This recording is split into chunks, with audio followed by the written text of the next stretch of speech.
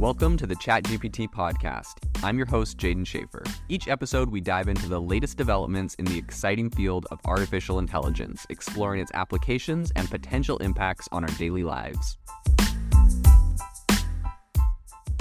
What does ChatGPT stand for? We hear the phrase a lot. It's a really powerful technology, but that acronym, what does it actually stand for? In today's podcast, we're going to talk about that. So very simply put, GPT in ChatGPT stands for Generative Pretrained Transformer. So the term generative refers to the ability of the model to generate text, right? You're asking it questions and it's generating text.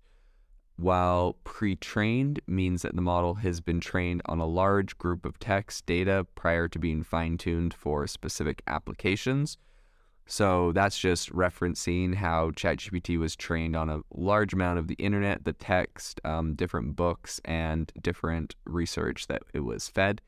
And the T, transformer part, is referring to the architecture of the model, which is based on the transformer architecture. So the transformer architecture is a deep learning model that has been highly successful in a wide range of natural language processing tasks. So that makes it really well suited for language generation tasks that are being performed by ChatGPT. And interestingly enough, the transformer model is not actually that old. It was originally introduced by a man named Vaswani in 2017 among a bunch of other people that all wrote a paper called Attention is All You Need. And what's interesting is they were all researchers at Google Brain at the time of the publication.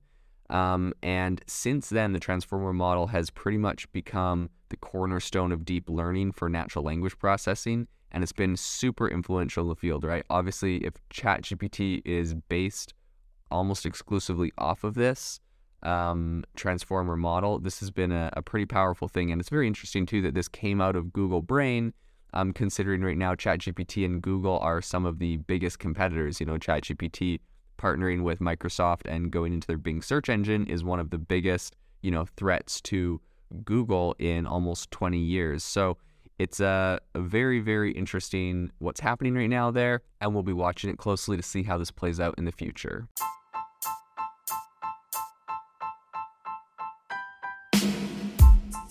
You've been listening to the ChatGPT podcast. Make sure to rate us wherever you listen to your podcasts and have a fantastic week.